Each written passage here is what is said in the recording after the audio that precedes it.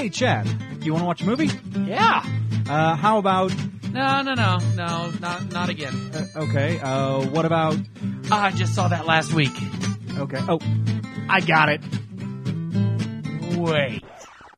You want me to watch what?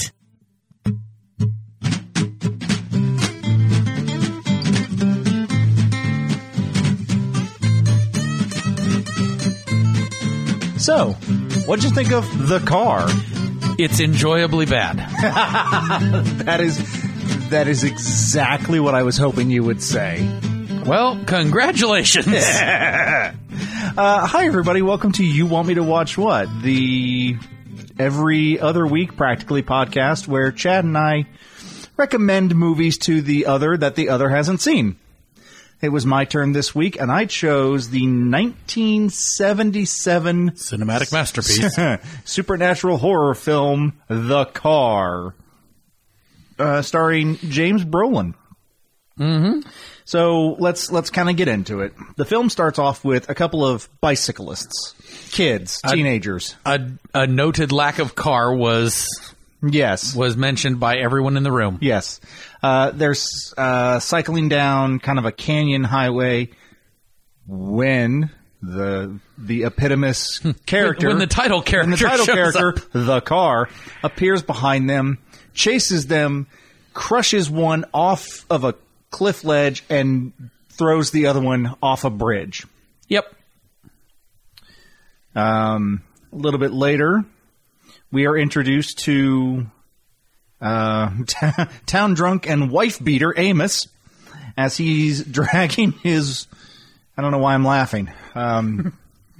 Because he's cartoonishly he is cartoonishly villainous. Yes, he is not the villain of the movie, but and he's out in his yard having a conversation with his wife, and nearby is a hitchhiker who's playing the French horn.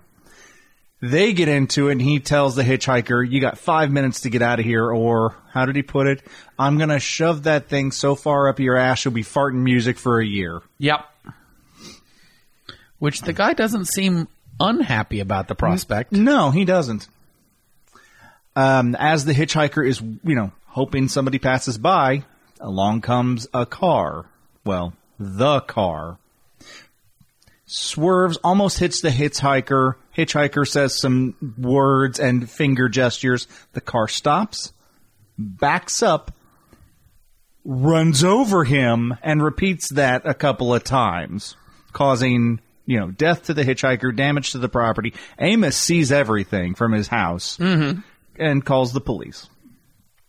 It's now that we're introduced to Wade. He is the deputy sheriff of this county. Divorced, he's got 2 girls, and he is having a relationship with one of the school teachers. It's not illicit or anything, but he's keeping it kind of on the DL from his kids because they're young and he wants them to like her. Yep. So he takes the kids to school and then responds to this incident at Amos's house. There's some back and forth. It's very clear that the sheriff has feelings for Amos's wife. Yeah. Because he's very much like, you can press charges. You can come with us. That doesn't happen.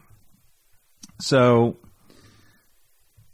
they go through trying to figure out, what caused this, what's going on. Then they get a report of another body. It's the girl cyclist that they found. Turns out to be the daughter of one of the doctors in town. Yep. Figure, okay, it's probably the same vehicle because they didn't get a good description of it. So they start putting up roadblocks and this, that, and the other thing. A series of other hit-and-run instances lead to, the entire sheriff's department kind of being on edge. Everybody's on edge. Everybody's on edge. And everybody's working late to try and get this guy caught. They're throwing up, roadblocks and everything. The sheriff and Wade decide, okay, our shift is over. We're going to go and have a drink and calm down. Sheriff walks outside. The car shows up, swerves, misses a couple people, aims right for the sheriff, kills him. Did you get the sense that the sheriff suddenly decided to take Wade over to, quote-unquote, the club, because that's where Amos was going, and they were just going to get him on like a drunken disorderly, just something to upset his day. Probably, yeah. So, yeah, just before that. Because he went from just kind of this, I knew her, I went to school with her, hey, let's go get whiskey. Yeah, so, yeah, just prior to that, Amos and his wife was there. She had been knocked about pretty good. The sheriff is trying to convince her to press charges, and she says no. And just outside the station, Amos is having an argument with her saying, you get on home, I'm going to go have a drink with the guys. Mm-hmm. That's when the sheriff decides. So that's very possible. So the sheriff is now dead. Everybody is, this has got to stop. The next day, the school is having a rehearsals for the marching band at a nearby track. Car shows up, starts, chasing people. All the kids and the teachers run into a nearby cemetery, which, surprisingly enough, the car can't enter. Or at least doesn't. I mean, and the teacher in question, Lauren, the one that Wade is having a relationship with, stands up to the car. She stays inside the cemetery, but she's out in the open yelling at him, cursing at the car, throws a stick at the car. Mm-hmm. Car eventually drives off, and the police give chase. One of the policemen get knocked off a cliff. Car explodes. And then he's driving towards two other cop cars riding parallel. There's no way the car can get past them. Not without going off the road. The car skids sideways to wreck itself, does a flip, lands on both of the cop cars, making them explode, and then goes on its merry way. It is magnificent. It is. Truly. Wade pulls up on his motorcycle, and they kind of have a standoff. The car stops. Wade tries to fire at it with his pistol, but misses, or seemingly misses. Both tires and the windshield. He gets around to the side, realizes there's no handles to the door. The door flies open, hits Wade. He's knocked unconscious and wakes up in the hospital. Why did the car leave him alive? Plot. Right. Plot. Yeah. All right. So that evening, when he wakes up, Lauren's at the hospital with him. Some of the deputies show up. He fills in. Everybody checks in, fills in what's going on. Lauren is taken home to grab some stuff because then she's going to go to Wade's house and watch the kids. Mm-hmm. She's dropped off, and while she's home, on the phone with Wade, the car shows up, drives through her house, killing her, and then back out to nowhere.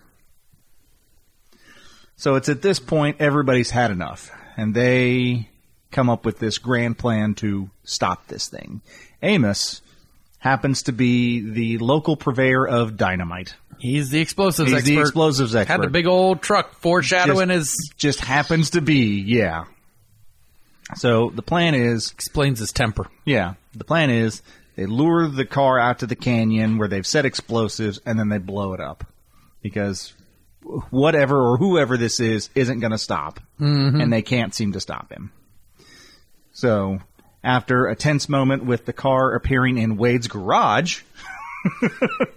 Yeah, that just kind of happened. The chase is on. The car chases Wade to the canyon. There's some tense moments of will it work, won't it work? The car is lured off the cliff where an explosion ensues, and we see this massive demonic fireball rise up out of nowhere. Stick its tongue out at us and everything. Yeah.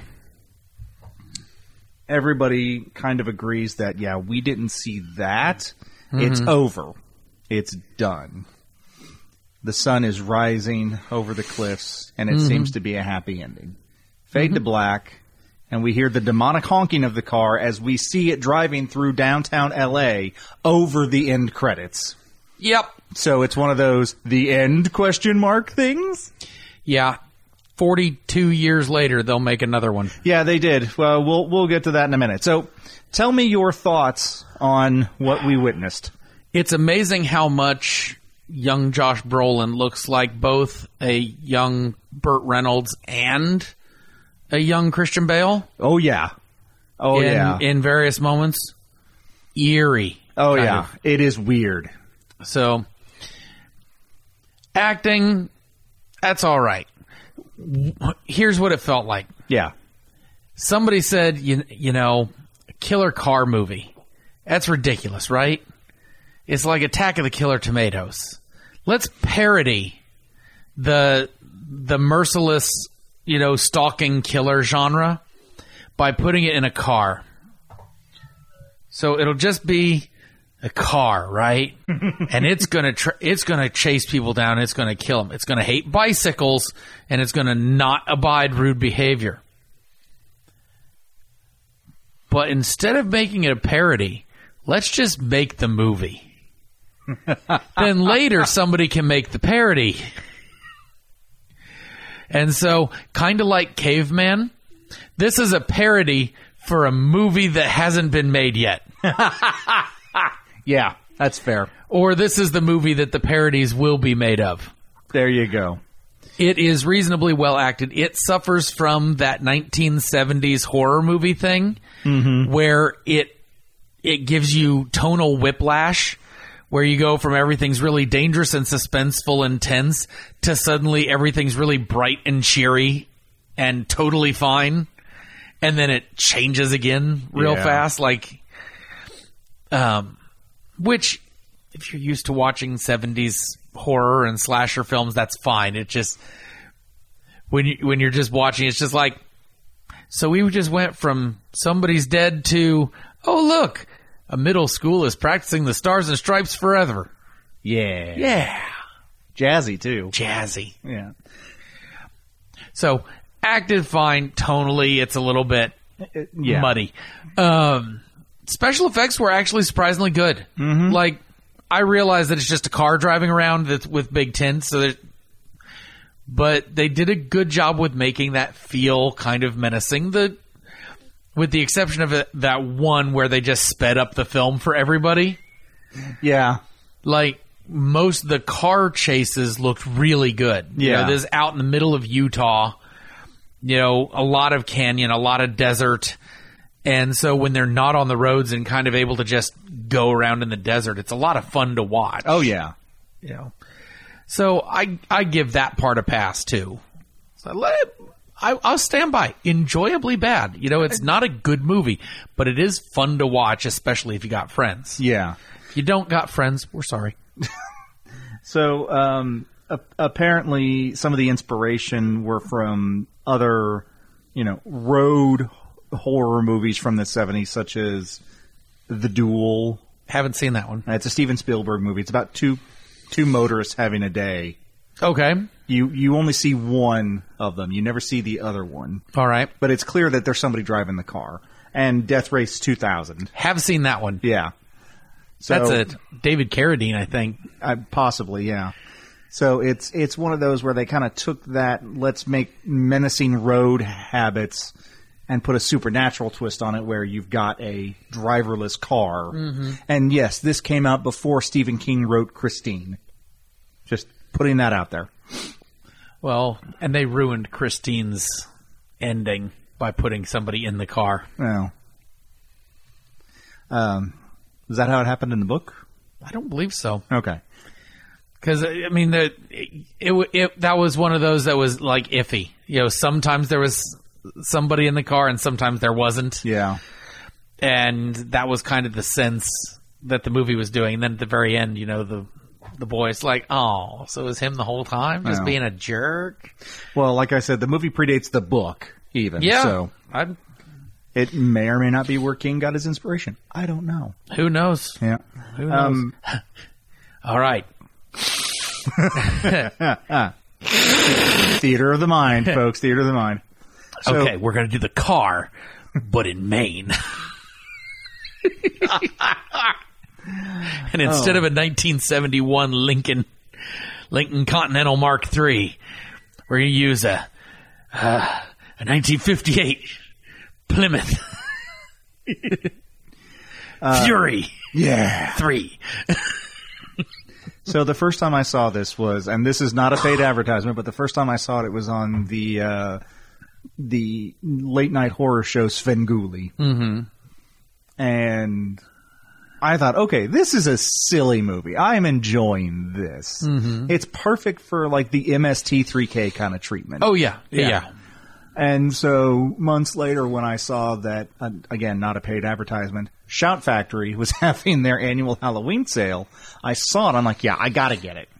I enjoyed it the first time enough to buy it. It's like if you watch something on Elvira, you may as well just go ahead. You won't like it as much, but it'll be enjoyable because it's funny and you'll remember the funny bits. I actually enjoyed it more this time getting to watch it with you. Well, okay. This is definitely one of those watch it with friends kind of thing. Absolutely. There is. Well, you did that the first time. You watched it with friends Svengoolie. Yeah, it's true. Yes. Here's the plot. Haunted car terrorizes town. That's all you need to know. That's it. Pop it in. Good guys win. Sort of. So Question mark? So absolutely watch it with friends. Yeah. As much as I don't want to say that out loud, it's a watch it with friends. Yeah. It's silly. It's stupid. Have a drink and watch it with friends. Yeah. It is not a serious movie. It is one that you're going to watch and go, cargo burr. No, Josh Brolin. No wonder you want to destroy half the universe. Oh, that's his son. This is James Brolin. Oh, God. This is his father in the movie. Oh, wow. Josh Brolin comes later. Well, now we know why. Yeah. There's just an old framed photograph of Sharon J. All right. I think we got an Extra Life thing next week, don't we? Yeah, maybe. So, anyway, the 5th week of this month, spoilers, there's going to be a special edition You Want Me to Watch What? So keep your eyes peeled for that. By the way, it'll include Darren. He doesn't know yet. Shh. I gave him a key already. Well, he's going to show up and then we'll just say, hey, let's do this. All right. Why are the microphones here? We'll get to that later. He is not going to like this. No, I don't think we're going to like it. No. But we'll explain later. We should make him do the recap. Yeah, that's not a bad idea. Anyway, so we'll return to our regularly scheduled You Want Me to Watch What's in February, where it will be Chad's turn. All right, let's do it.